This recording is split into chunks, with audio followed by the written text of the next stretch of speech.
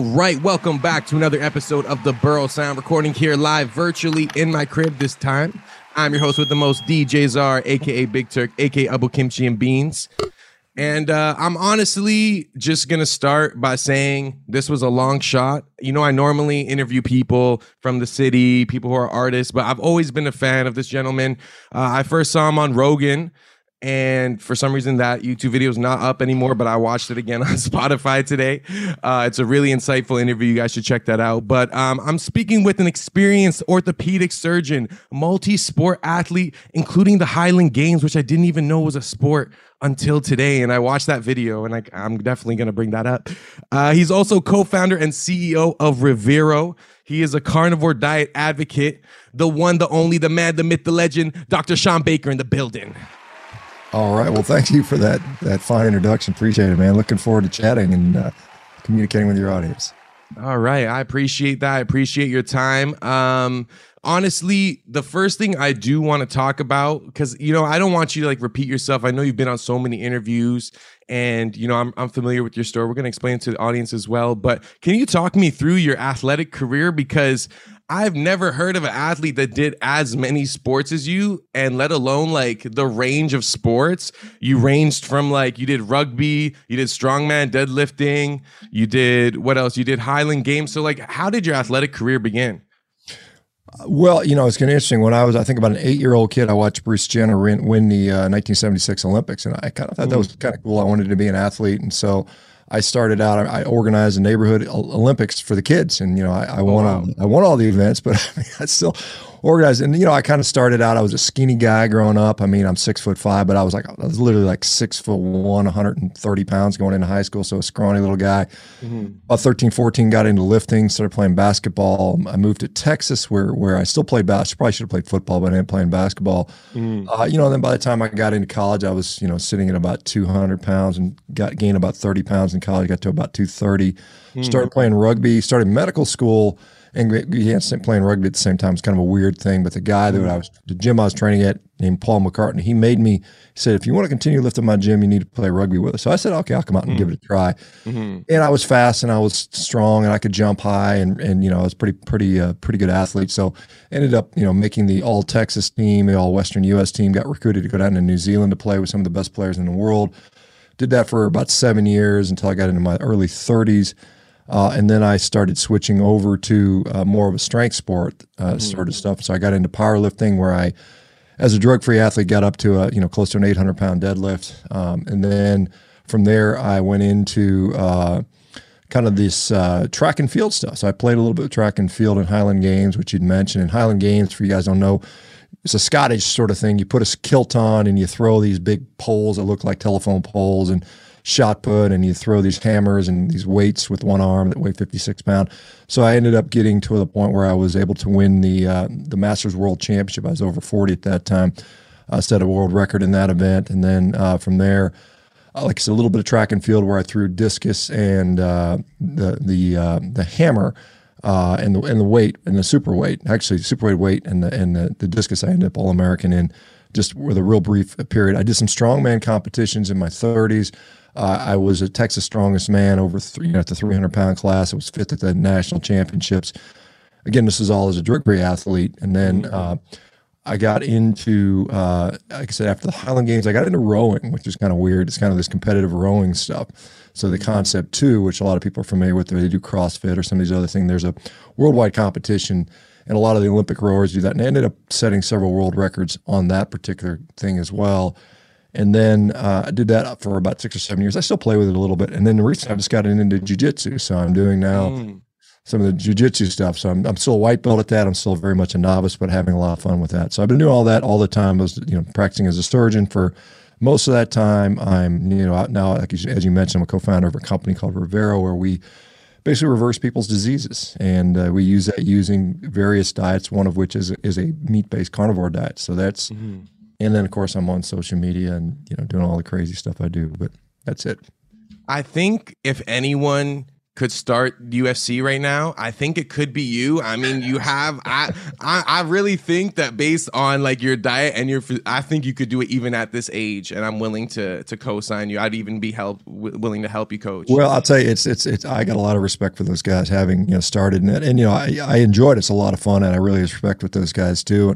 And I do think, honestly, and I've got some friends in that do mixed martial arts professionally that are using a carnivore diet and doing really well with it. They're seeing a recovery is good, but there's a lot of skill that comes to that, and that skill takes time to develop. And so I think physically, perhaps, but I mean, it's, you don't become a black belt overnight in any of the disciplines. And, most of those guys have had wrestling since they were, 6-year-old kids. So it's the level is so high right now. So I would, I would think that'd be an interesting thing to do. Like I said, I like doing the martial arts stuff. I like the jiu-jitsu. I do plan on competing at the highest level I can. So we'll just, we'll see how things go. Now, like I said, I am 55, so we're getting up there. You know how they do a lot of like celebrity MMA now. I think we could get like a big vegan person and I think that I would definitely pay to see that. That might be interesting. Yeah, might be one to do something like that. So after your athletic career, you're in your 40s, you're gaining weight, you have high blood pressure, you think you're possibly pre-diabetic, and you start doing a lot of different diets. So you try the pescatarian, which is mostly fish and vegetables. You didn't like how you felt. And then you kind of slowly, gradually transition to like a paleo keto. So at what point, because I when I did my research, I saw that, you were a fan of Vince Gironda, the bodybuilder. And then you also came across Charles Washington's Zeroing In on Health, which was like a Facebook group. So which one came first? Like, were you like, because you kind of got privy to like the carnivore through the Facebook group? Absolutely. Yeah. Like you'd mentioned, I was about 42 and I was just not where I wanted to be health wise. I mean, I literally just won a world championship in Highland Games, a big, strong guy training my ass off, but I had sleep apnea. I had hypertension. I had metabolic syndrome.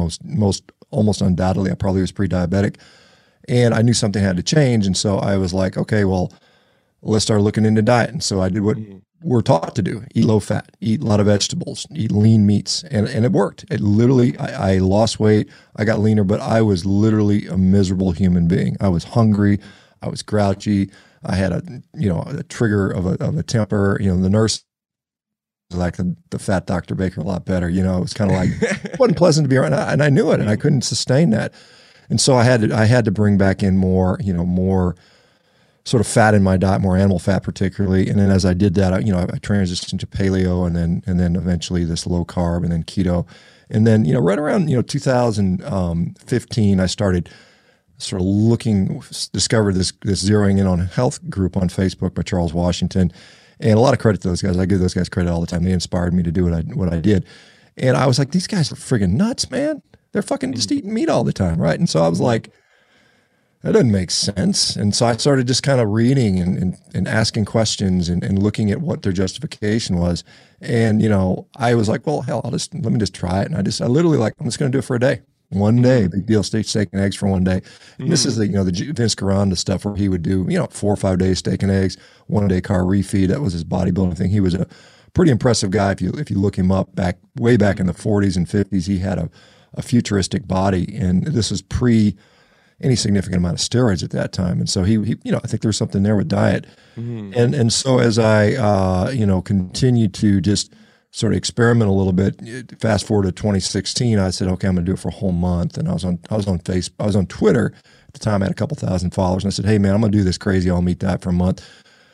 Tell me what I'm going to die of, because I know I'm going to die, and there's no way I'm going to survive. And it was either heart disease, I'm going to have a heart attack, I'm going to get scurvy because I don't have any vegetables and fruit, or my colon's going to die from lack of fiber, right? And of course, none of those things happened. I mean, literally, I was like, man, this is the best I've felt in decades. I feel wonderful. I went back on my regular diet at that time, which was kind of a mixed ketogenic diet with, fruits and vegetables.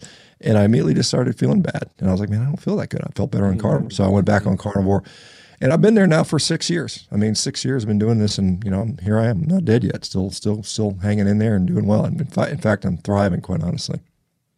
It kind of feels like the carnivore community has kind of unlocked this like fountain of youth that we always kind of knew about. You know, like people are looking younger when they just eat meat. I've done it multiple times. I actually lost like 70 pounds doing a ketogenic diet, but I was doing one meal a day, but you know, no like sugars or anything. And, you know, I felt like maybe I had like some kind of insulin sensitivity because, you know, some people hold on to like excess energy easier. Maybe my metabolism's slow, whatever. And every time I kind of like cycle in and out, but whenever I do carnivore for like a week, automatically there's like 7 pounds of water that just comes off me. And I wonder, carrying that water weight, like what are the implications for like your immune system? Like, is it because, you know, we've normalized it that like, oh yeah, like it's just water weight, it's part of the carbs, but does that have like a disadvantage to your health?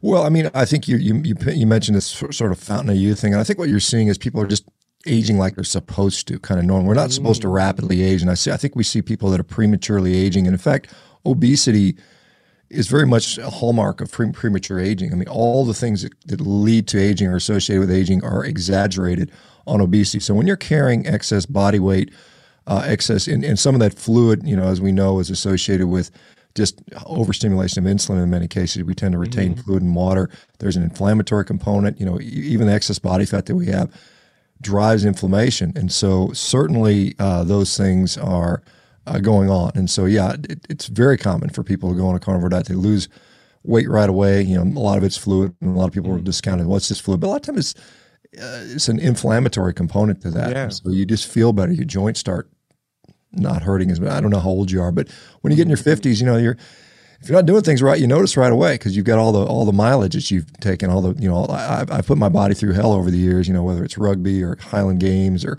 jiu-jitsu. You know, I've been rough on my body, but when I'm eating right, it doesn't feel that way. You know, I feel like I'm still, you know, young and doing well. But if I don't eat well, I notice it right away. Like, okay, you're 55 again. You know? What point did you realize that red meat was becoming demonized? Because I felt like, at least growing up, the messaging around red meat was still kind of positive. Like, oh, it's a manly thing. Like, eat a steak, eat a burger. Like, the messaging wasn't. Definitely not. It definitely is not what it is today. And now it's demonized. Now, you know, I know you talk about, you know, they're promoting eating bugs or like this fake meat or like soy. So like, what point did you realize in the health sphere that, wow, like red meat is being demonized? It's being blamed for like a lot of things.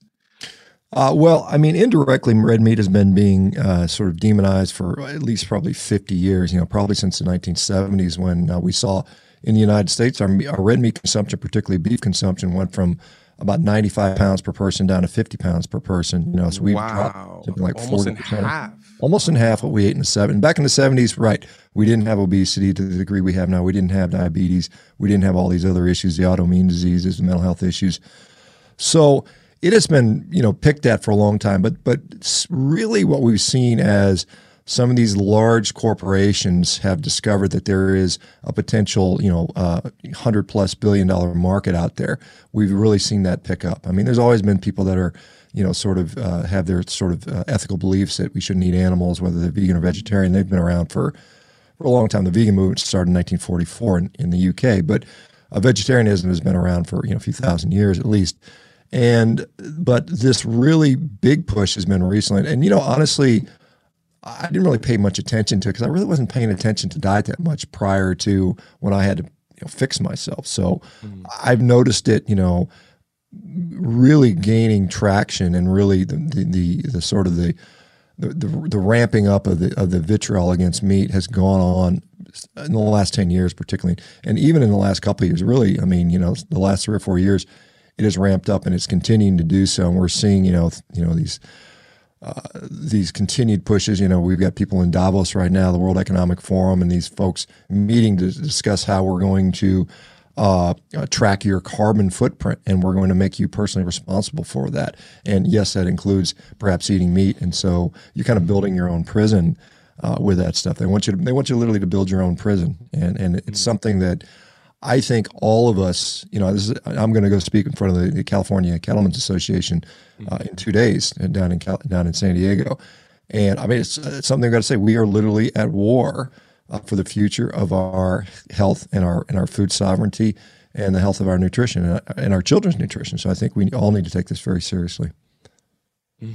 I do find that when I meet people who are vegan, I have friends that are vegan, and I'm always trying to like spew your arguments because I feel like being vegan is almost anti-human in terms of our like dietary patterns, what got us to where we are today, essentially our nature. And when they look at food tolerance tests, they realize, wow, red meat, if there had to be like a global food that had like the least amount of intolerances, like a lot of people can process red meat. So what are some points you can give me, like when I argue with my vegan friends to kind of in favor of eating red meat versus veganism? Because when I look at what they're eating and like all the extra stuff, all the processed stuff, all the things they have to do to mimic the meat, I'm just like, that is just not what it's supposed to be. Yeah, well, I mean, we can look at all the nutrients in red meat. Red meat has about 50,000 compounds, and it's not just some protein and fat and a few vitamins. There are literally 50,000 compounds found in red meat, some of those which are very important to health, which are often found to be low in people on plant-based diets. Those things include things like choline. Choline is important for brain function and brain development. There are things like carnitine. Carnitine, again, we can make it, but we only make a small amount. We get most of it from our what we consume in the diet, and you can almost not get any. There's very few plant sources of carnitine. In fact, I think the only one I'm aware of is maybe asparagus, but it's abundant in meat, and that has also been low carnitine levels are associated with depression. There was a recent study, a meta-analysis looking at children's cognitive performance, where beef was shown to improve cognitive performance really across the board in just about every category, whether it's math skills, spatial recognition skills, memory, linguistics, vocabulary, on and on and on. So beef provides a huge advantage in that regard. Most people, one of the most common deficiencies in the world is iron deficiency anemia. Most people have a hard time with iron. The iron coming in plant foods is not as bioavailable as you can get it in things like red meat, which are plentiful with heme iron. Red meat, particularly in cholesterol, there's no cholesterol in plant foods. And so cholesterol has been shown repeatedly to provide increased anabolism. So we can build more muscle when we consume cholesterol. So it's not just about protein, it's about other things. Meat is very satiating. From a volume standpoint, you can get a tremendous amount of nutrition in a small amount of food. Very dense, yeah. It's very dense. It doesn't tend to cause digestive upset. Many plant-based people often suffer from, those call it bloating, which is they normalize it, but it's not normal. You shouldn't be bloating after your meals. That is a sign of gut dysfunction, problematic with your gut or problems with the food you're eating. And so for gut health, we see that vegans and vegetarians unequivocally have higher rates of mental illness. We just know it, whether it's depression, anxiety, and various different mental health disorders. That clearly shows a link. We know that vegans and vegetarians have a higher fracture risk. One recent study showed a 43% increase in fracture risk. The Epic Oxford study analysis showed that all fractures for all causes, vegan diets increase that significantly. We also know that there is significant, meat has so many compounds. Like I mentioned, there's 50,000. We can look at things like carnicine. Carnicine is pretty important for cardiac function. It's also not found in any plant compounds. On and on. Things like taurine, for instance.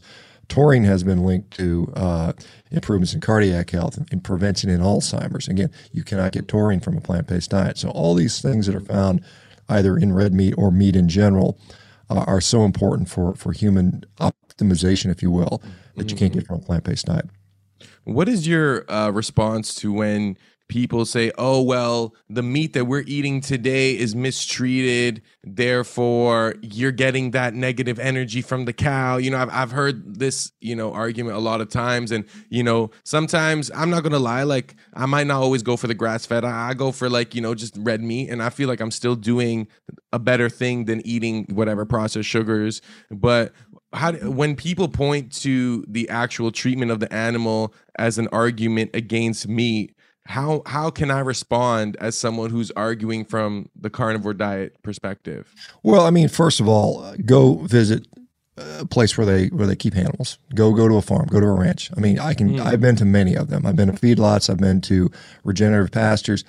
all, without exception, every time I visit these places, these people care tremendously about the health and the well-being of their animals. They treat the animals with the utmost respect, care, and compassion. Yes, at the end of the day, they are slaughtered for meat. That's the final result here. But these animals have a better life than they ever would in the wild, for sure. They would never live, most wild prey animals die before they ever reach adulthood. There's studies on that show this clearly. So these animals, these cows that live, 2 years or whatever it might be, maybe longer, depending if they're dairy cows, they might live, 6 to 10 years. That's far more than they would ever get in any other situation. And they're comfortable. They're not in pain. They're not suffering. They're not caged up. They're not chained up. It's complete misinformation. Go actually visit a dairy. Go actually visit a working cattle ranch. You're going to see the exact opposite. Now, is there ever an exception to that? Yes, like anything. I can find hospital behavior which would frighten you to death. I can tell you where patients have been punched and kicked. I can show you. I've been there and seen that happening. I mean, I know it happens very rarely, but that is such a rare thing. And what you do is, like the makers of the movie Cowspiracy, it took them 7 years of undercover operation to get enough footage to make that film, because it just happens so infrequently. So they show the worst of the worst of the worst of the worst. They put it on film and they say, well, this is what everybody does. That's complete nonsense. Go down the street, find your local rancher, and go talk to them. And most of them are very nice people, and they'll say, hey, and see how your food is produced, because you don't understand that. So many of us are removed. And you said you have, like, I think you said you're in Toronto or something like that. Yeah. So I mean, obviously Toronto is kind of removed from maybe Alberta, where a lot of the rural areas, produced in Canada in particular. And so you just, I would not trust what I say. I would not trust what a vegan activist says. Go see firsthand. Go educate yourself, and I think you'll have a very, very different perspective. Where do you stand on like white meat, like fish and chicken? Do you consume that? And if not, why? I do sometimes. I don't think there's anything wrong with it. I think it's fine. I mean, it's a good source of protein. It's a good source of nutrition in general. I tend to just not like it as much. I mean, it's just kind of one of those things. I like to eat what I like. It's one of those things where, preference. And I think, there's some reasons for this. I think as humans, we're wired that way. I mean, you think about if we believe an evolutionary model on humans, we know that we were hunting and we had limited technology. We basically had wooden spears for a long period of time. It's hard to get a lot of calories in chicken or birds with a wooden spear, but you kill a big elephant, and we clearly did that. You've got 3 million calories that you can eat on for weeks and weeks at a time, maybe if not months. And we knew how to preserve the stuff. We could dry it. We could put it in the ice. We could actually store it underwater. There's a lot of things that they did. So I mean, from a efficiency standpoint, that's what we did. Also, back then, if we were relying on meat, which we clearly were, to power our big, powerful brain, we needed energy, and those bigger animals tend to have a little more fat on them than these lean, skinny birds, and lean antelopes, which we ended up having to eat later on in our sort of our distant past. So we tend to naturally gravitate towards just meat with a little more fat on it. It just tastes better. We all know that. You can tell when you bite into a prime grade, filet or ribeye or something like that. Man, it's just like, man, this is really.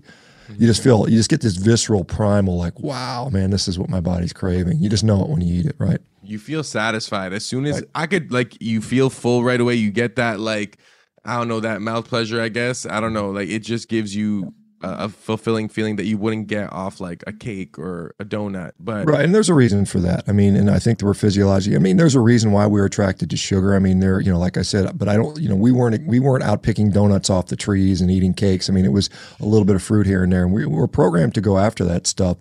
But in the reality is, for most of the time humans were on Earth, that stuff was not very plentiful. For most of us. Now, some people lived maybe in a more tropical region, but remember, humans spend most of our evolution, either as Homo sapiens and before, in ice ages. And so that we weren't, it wasn't tropical Costa Rica, or at least for a very, very small percentage of it was. It was mostly like Canada, where you're at now. You go outside in Canada and try to go eat some oranges off the trees. Good luck to you, right? You're not going to be very successful, but you can probably find some deer or antelope. And if it's 100,000 years ago, there's big old mastodons and mammoths walking around all over the place. What do you think was like the evolutionary function of us being able to perform with like carbs, like in a way that's said to be a little more explosive, a little more readily available? Like, you're saying we would eat fruits, but like, did agriculture kind of play a role in like our physical evolution as well, where like, you know, things like rice and potatoes, like we were able to process? Because, you know, with sports, they always say like, oh yeah, like you need like quick carbs for sports. Well, I mean, if we're going to talk from the evolutionary standpoint of thing, yes, I mean, agriculture did have a role on our physiology and our anatomy. You know, we actually, once we switched from a hunter-gatherer society to a agricultural society, our brain actually got smaller. Our brain got smaller by about 10%. There's pretty good evidence on that. Our teeth got worse. Our bones got smaller. We became smaller human beings, and we see that in throughout the world's countries.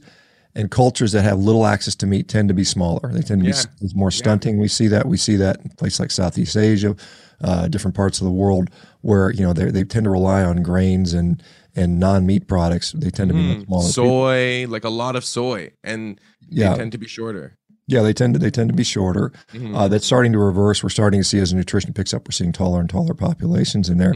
But I mean, as far as, I mean, you know, if we look at the evolutionary model, we evolved from some sort of primate. You know, some people say Australopithecine and then Homo habilis and then Homo erectus and on and on and on, you know, until we get to Homo sapien. And during that time, you know, early distant past, you know, maybe 5, 6, 7, 8, 9 million years ago, we were eating a plant-based diet, a frugivorous diet, you know, and so we retained some of that capacity, you know. If you compare like the digestive tract of like a chimpanzee, which some people say is our closest, you know, primate ancestor or relative, it's very different from a human's as far as what percentage of the gut is devoted towards breaking down fiber and fermenting fiber compared to a human. Humans are very similar when you look at the anatomy, the actual hardware, and what we can do. We have almost the identical percentage of our gut dedicated to fermentation as do dogs and cats, which are both around 15%. Humans are around 16, 17%. Whereas like a chimpanzee, 40 to 50% of its gut is devoted to fermenting. And so if you compare like for instance, a gorilla we know will spend about 80% of its waking day, 80% of its walking day, you know, of the time it's awake will be chewing. So can you imagine chewing 80% of the day you're awake? We couldn't have a conversation, right? You'd be chewing the whole time. And then the rest of the time, you know, they're pooping and, you know, they're just looking for food all the time because they're so inefficient at extracting nutrition from the food. They have to eat so much. The average gorilla eats something like 50 to 60 pounds of food a day. And then, you know, they weigh 300 pounds, but I mean, hey, I'm 250 pounds. And I don't eat 60 pounds. I might eat 4 pounds. So I mean, you know, it's an order of 10 times more efficient by eating meat. So, but we did retain some of that capacity to handle carbohydrates. And just like cats, you know, the average cat can eat up to 60% of its diet can come from carbohydrates. It doesn't mean it's supposed to eat them, but it still has that capacity. And so it just means we had ability to survive in situations where maybe meat wasn't always available to us. And sometimes it wasn't, particularly after the agricultural revolution where, you know, meat became a little bit more of a scarcity. So we do have a wonderful capacity to survive on plants. It is, I would call it survival food rather than thriving. But as far as, you know, the glycolytic type stuff, yes, I mean, carbs can be a very efficient and effective way to increase your blood glucose, to increase your glycogen stores. But the interesting thing that happens is over time, because almost none of us have been on a carnivore diet, particularly not for a long period of time. We just, you know, if you were living in Mongolia, you might have been, you know, but growing up here in the West, I mean, we're so used to eating a grain-based diet. But once you shift over to a lower zero carb diet, your body gets very efficient at producing glucose through a process called gluconeogenesis from either fat or carbohydrates. So you make plenty of glucose. Like my glucose, when I exercise, it goes way up high because I'm so efficient at doing it. And I'm doing very, very powerful glycolytic activities. I mean, I'm doing heavy lifting. I'm doing jiu-jitsu. I'm setting world records on the Concept 2 rowing machine. All that's been done without carbohydrates. So you can adapt. It may take, you know, 3 months, 6 months or longer for a lot of athletes. And I know guys, like I said, doing MMA that are on a carnivore diet, and they do just fine. And that's there's clearly a lot of explosive stuff in MMA, as you're familiar. Okay, we're actually going to take a quick break with a word from our sponsors. More with Dr. Shawn Baker on the Burrow Sound coming up next. This episode of the Burrow Sound is brought to you by our friends over at Hello Piffy.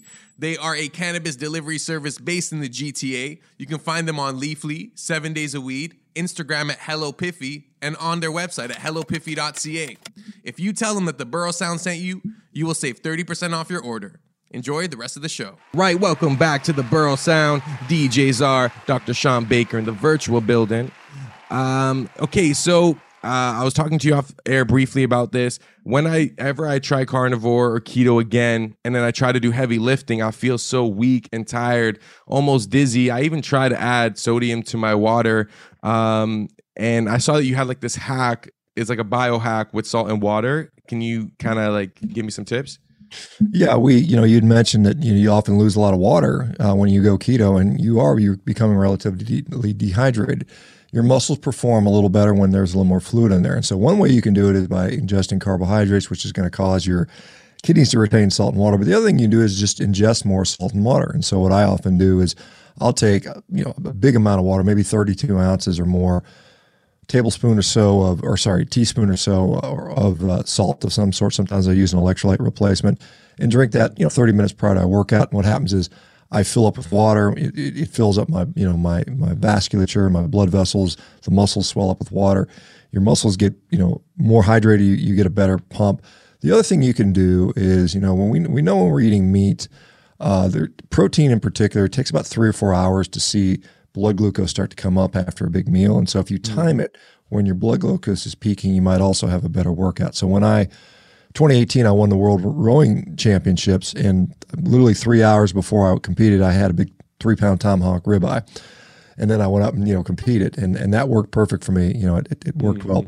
The other thing is, sometimes it's just a matter of time to adapt, and it's just kind of eating enough, making sure because a lot of people, like I said, you undereat, you're too stuffed, and you got to make sure you eat enough to perform well. So, but typically, I tell most people, in general, it's going to take about 2 months to sort of see adaptation for many people. So it's just sticking it out long enough in many cases. A lot of times what you'll hear from health professionals is, you're going to miss out on vitamin C. And I know you speak about this. And could you kind of give me the breakdown between the relationship between glucose and vitamin C, and how much vitamin C we really need and when we need it? Well, so first of all, lack of vitamin C often produces a condition called scurvy. People may remember the British sailors would get scurvy, and what would happen is their tissues would break down. They'd have bleeding in their joints, their skin would crack, their gums or teeth would fall out.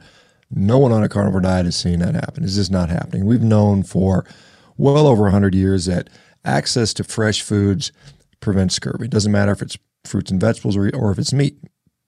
Fresh meat was known to cure scurvy. So as long as you've got enough meat, you're not going to get scurvy. But more importantly, we do know that, say, for instance, vitamin C has a couple things about it that is kind of interesting. We do know that vitamin C, if you look at it on a molecular basis, vitamin C and glucose are very, very similar. They look very similar, and there's transporters across different cell membranes and mitochondria and across our gut lining that they compete with each other. So if you have a lot of glucose, it kind of prevents the vitamin C from getting in. So once you sort of decrease the glucose, vitamin C can freely transport. We also know that some of the roles of vitamin C. So for instance, vitamin C participates in something called the carnitine shuttle, which helps with fat oxidation. And so if you're not consuming vitamin C, but you're consuming meat, you're getting a lot of carnitine in the diet. So you don't need the vitamin C so much for that. The other thing we know is vitamin C is an antioxidant.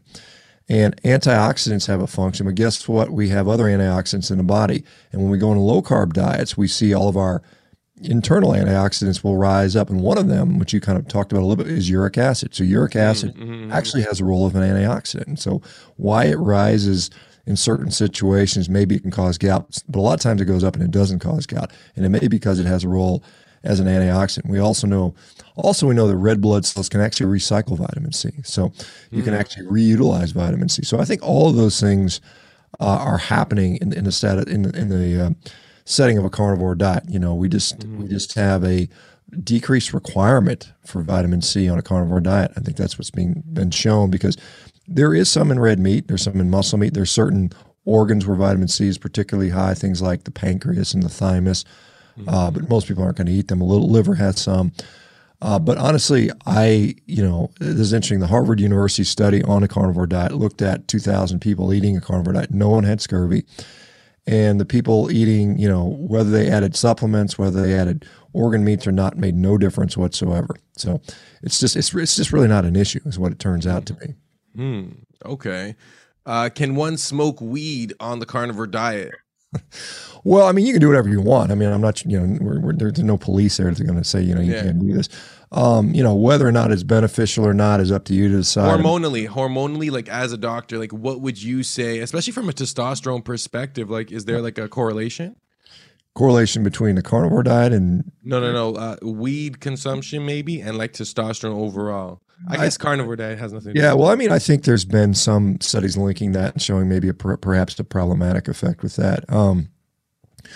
I mean, I think there's pros and cons to that. There's some people that will say that the utilization of marijuana, CBD, THC, whatever, has benefits, particularly with regard to pain management. I've seen that utilized. Some people use it, in effort to help with certain psychiatric conditions. There are some downsides for sure. Obviously smoking things, you're worried about the same things you do with regular smoking as far as, lungs and stuff like that.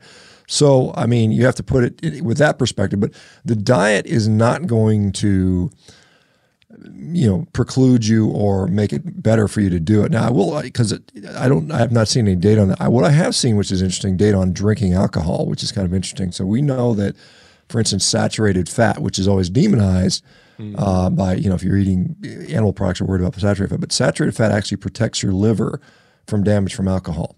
And we've got animal studies and human studies that demonstrate that. So I don't think, when we look at, concerns around saturated fat, and I think they're overblown when it comes to heart disease. In fact, most of the literature, or a significant amount of the literature right now on saturated fat, is showing that it doesn't lead to cardiovascular disease, particularly when it's coming from whole foods like meat and eggs and dairy and things, some people put dark chocolate and things like that. Okay, so when you were on Rogan in 2017, you mentioned when the World Health Organization classified red meat as a class 2 carcinogen and processed meat as a class 1 carcinogen. What was like the logic behind that? Was that kind of the beginning of this trend you see of, getting rid of red meat as a part of our culture and kind of shifting towards more like non-meat solutions? Yeah, I mean, first of all, we have to realize that the World Health Organization has a political motive. They're not a purely, health-centered organization. They're not an impartial organization. So they do have agendas they want to push. I mean, that's clear. I mean, I think it's becoming more and more clear to people. And during that study, they convened something called the IARC, the International Association for Research on Cancer. They brought together something like 20 researchers. Many of them already did not like meat. They were already biased with that. They'd actually published it, said meat is bad. About a third of those people on that panel were vegan or vegetarian or Seventh-day Adventist. So it was very biased. One researcher named Dr. David Clorfield was on that, and he talks about this, and he said they completely ignored all data that said that meat was not a problem. They just threw those studies out. They refused to consider them. They did not declare their conflict of interest about what their dietary preferences were. They only used basically epidemiology for the most part, which cannot prove causation. They used a couple rat studies. Most of the rat studies showed no harm. Only a few showed that it did have harm, and they focused on those studies. So it was kind of a bogus, more of a policy statement or a political statement than an actual really true scientific examination of the literature. Now, since that time, there have been several large review meta-analysis looking at the same question, and by and large, they've all concluded that there is either no risk or a tiny, tiny risk, which we can't even support, for red meat causing cancer. So I would, even if you believe with all your heart that red meat causes cancer, and particularly people like to talk about colon cancer, the things that overwhelmingly drive cancer are obesity, they are chronic inflammation, they are hyperinsulinemia, they are gut diseases like Crohn's disease and ulcerative colitis, these inflammatory bowel diseases.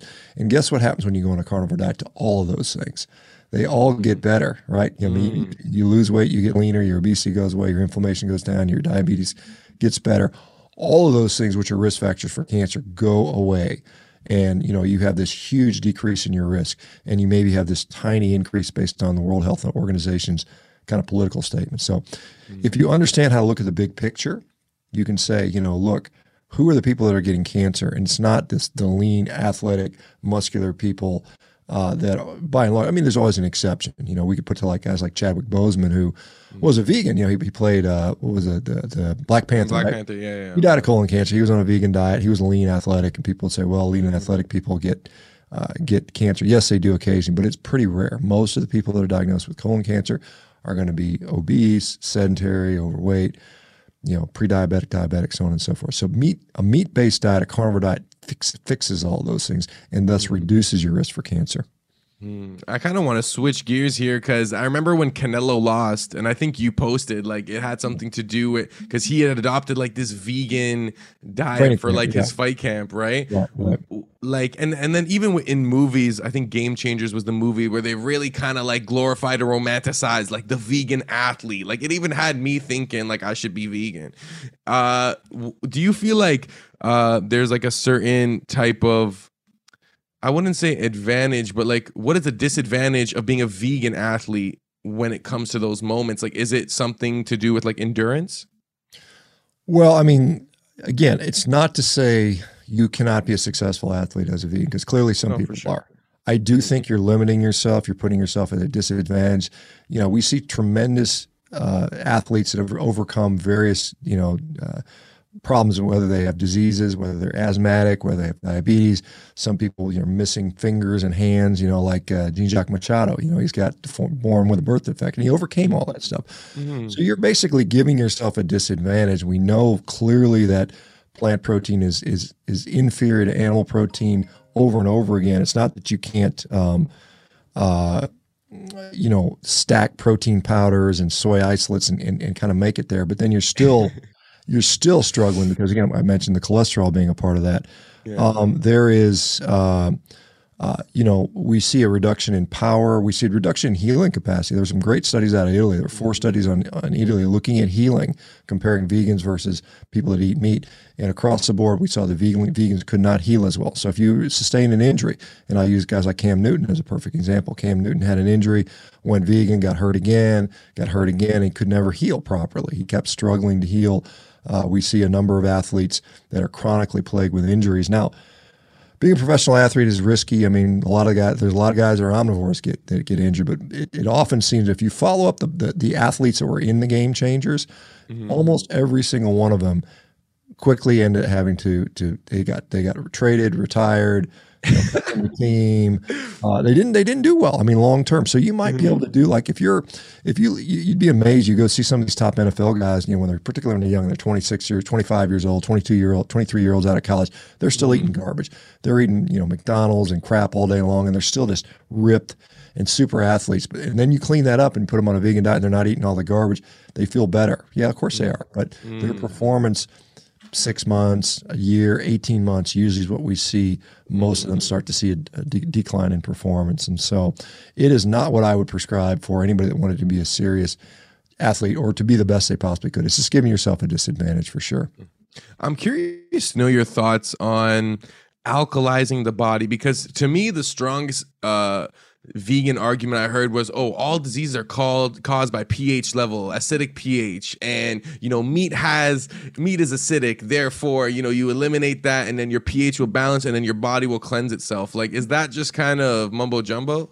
Yes. The short answer is yes. I mean, if that were true, the cure to everything would be just be eating baking soda. You can alkalize yourself with baking soda, and there's actually studies looking at that where it does help a little bit with performance for buffering lactic acid. But I mean, our body, particularly our blood, is tightly regulated on what its pH is. It sits between 7.35 and 7.45. And if you deviate from that either way very much for very long, you really, really get sick. And so we stay pretty, it doesn't fluctuate too crazy. It can't, So if our normal pH is 7.4, if it gets down about 7.1, you're basically going to die.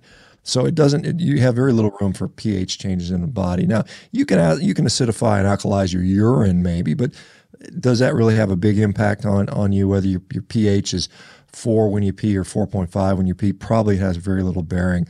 I think that, yes, there are some situations where acidity or alkalinity may make a slight difference, but globally over time, do you adapt to this stuff? We see vegans dying of cancer and heart disease as the top 2 causes of death. They don't live any longer than anyone else based on most of the credible studies out there. The Epic Oxford study, the 45 and up study, the Pure study, all these studies show that there's no advantage to being on a plant-based diet, with regard to longevity. And so, I mean, the argument I can show you, I mean, for instance, I could put gasoline and pour gasoline on cancer cells and it would kill the cancer cells. You can show that. Yes, true. But does that mean we should be eating and drinking gasoline? No, of course not. It's silly. And so anytime you use these sort of, well, this is an observation I make, therefore I should do this or that. It's not how the human body works. It's so complicated. There are literally thousands and thousands and thousands of different reactions that are going on. And you can't just pin it down to acidity or alkalinity or, energy vibration status. I mean, it's kind of nonsense, quite honestly. When I went on Revero and I was looking at the testimonials, I saw that one of the things that was cured was acne. And, I'm an adult and sometimes I still get pimples and I'm like, what is going on? And how would the carnivore diet kind of get rid of acne? Well, I mean, there's a lot of potential thoughts as to why what may be going on, and clearly it does. I mean, we see it all the time, and it's something that most people don't worry about because it's not big. It's not like diabetes or depression, but there's probably an inflammatory component to we've got different pores in our skin, and if they get inflamed and clogged up, then this accumulation, you get a kind of an immune response to that. So I think some of that's going on. So by driving and decreasing inflammation, it seems to help our skin health. Again, as much people are slathering on, particularly women are always putting creams and stuff on their skin, but it's more important what you put in your mouth, quite honestly, with regard to your skin health. What you're eating, taking in the appropriate amount of, proteins and fat. Our skin is made out of basically protein and fat. And when you're not taking in the right types and the right amounts, your skin suffers. It's either dry or cracked or it becomes too oily perhaps.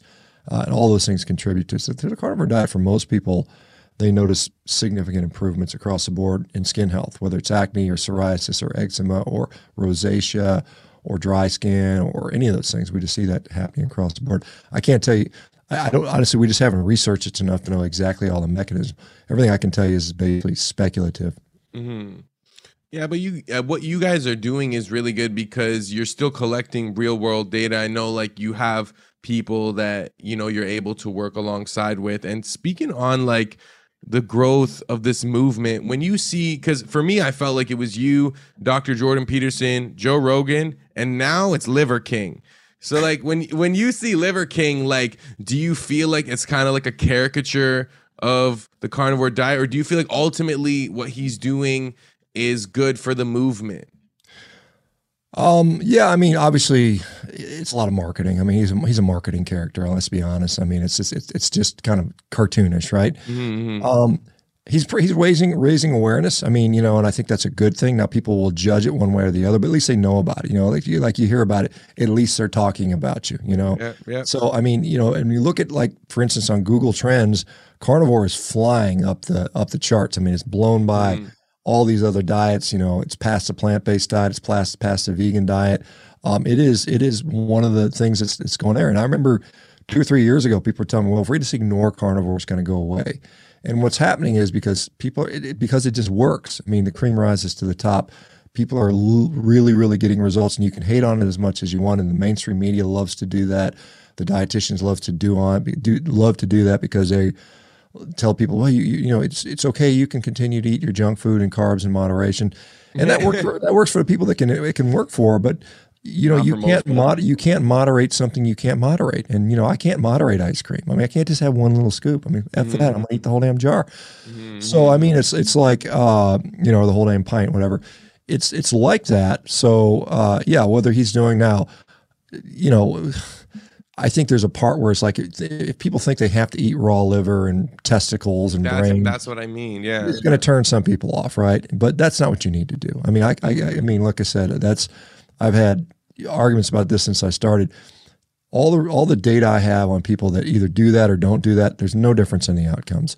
And in fact, some people are actually getting sick eating too much of the organ stuff and the raw meats and stuff like that. I know of several people that have gotten really, really sick from doing that. So like I said, it's a double-edged sword. I mean, it's kind of neat to see the awareness being out there that people are doing this.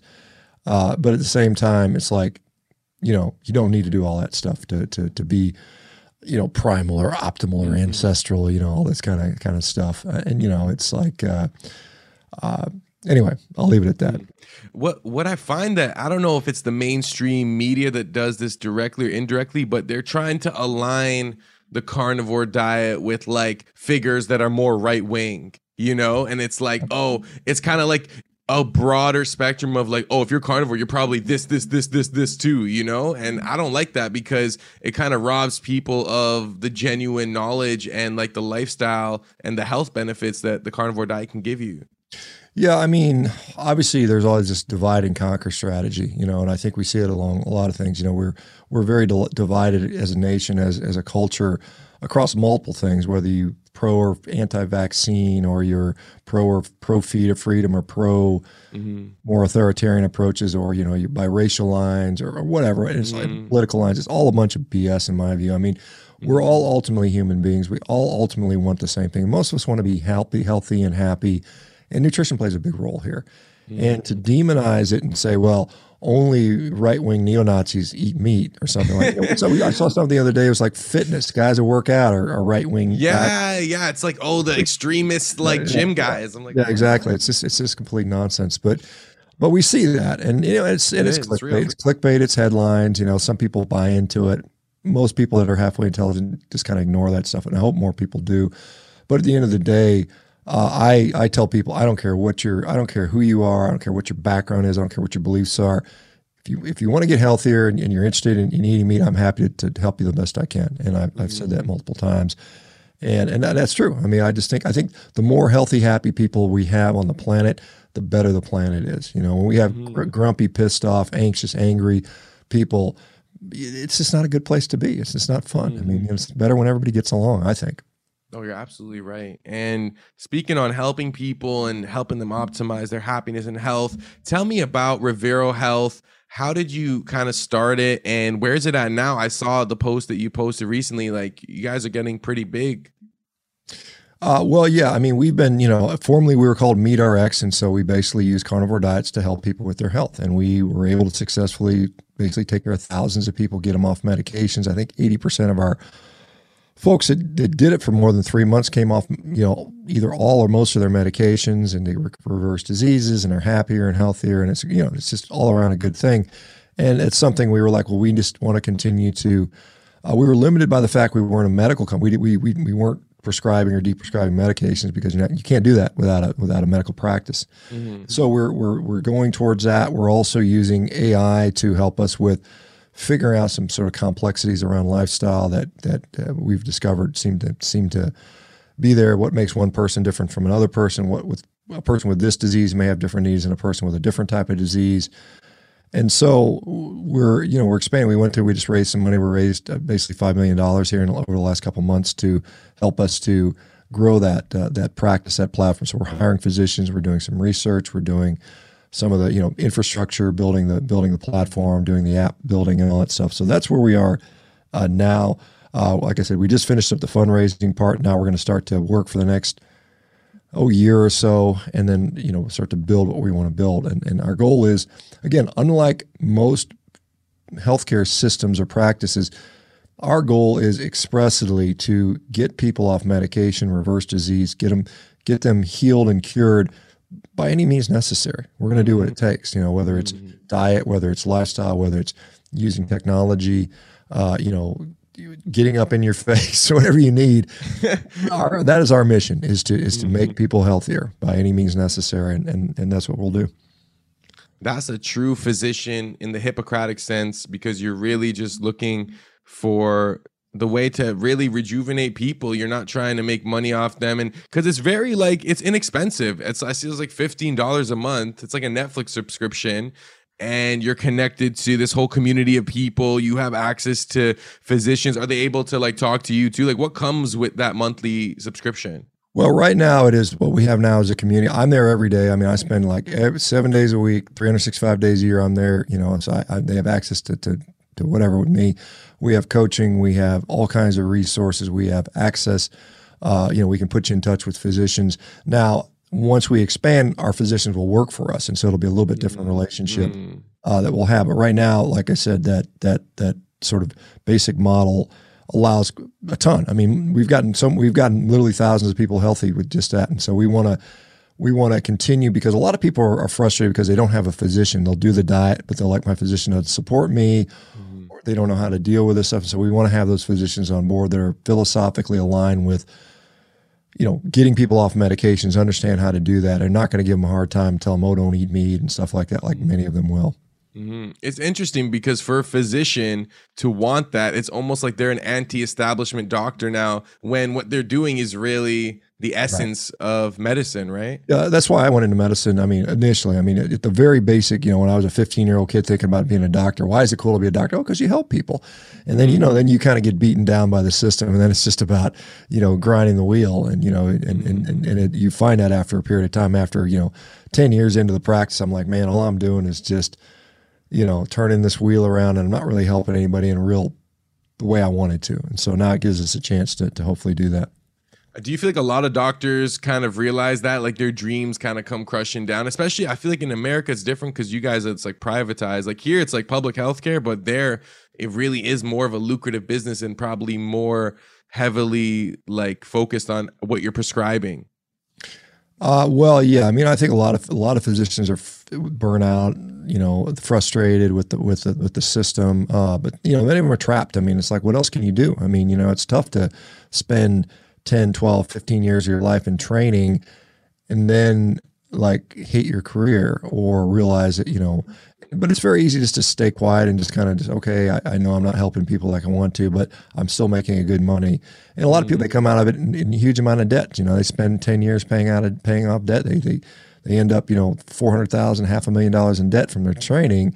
And then it takes them 10 years to pay it back. And by that time they're like, okay, I'm just kind of sucked into this system. And there's no real good way to get out. But I do have, it's kind of interesting. As we announced this business, I've had so many physicians reach out and say, hey, man, let me know because I want to work for you. I want to work with you guys because you're doing the right thing, and that's how I feel. So I think there is some hope. So it's good. I like that. Well, before we wrap up, first of all, I'd like to thank you so much for your time. It's been so insightful. Have you ever been to Toronto or Canada? And if so, what'd you think about it? I've been to Canada multiple times. I've been to Toronto once. It was like in January, so it was cold. This January or like no, it was January, like I don't know, about 20 years ago or 10. I think what year? I'm trying to remember the year it was. It was probably 2004 or something like that. Is when I was last there. It was pretty. It was neat. I was mostly underground, as I recall. It was Toronto in January, so I was underground a lot. But I've been to Calgary. I've been to Vancouver several times. Yeah, I think it's beautiful. The places I've been, I particularly like, British Columbia is just really pretty. So neat scenery. Yeah, Canada is a neat place. Hopefully it opens up and it kind of gets less crazy from all this pandemic silliness that's going on. Yeah. Yeah, hopefully JT, kind of eases up a little bit. I'll probably have to censor his name just in case this video is flagged. But Dr. Shawn Baker, thank you so much. Make sure you guys check out Revero Health. That's revero.com, correct? Yes, Revero. Revero, like reverse, Revero. Revero. And make sure you check out Shawn Baker 1967 on Instagram. He has a really good Instagram page. My favorite videos are when you eat a steak and you just like react and remix a vegan video imitating meat. I don't know how you came up with it, but it's genius. And for some reason, it's funnier each time. It doesn't get old, there's some goofy stuff out there. So there's no limit to the nonsense that you can do that with. So anyway, thank you very much.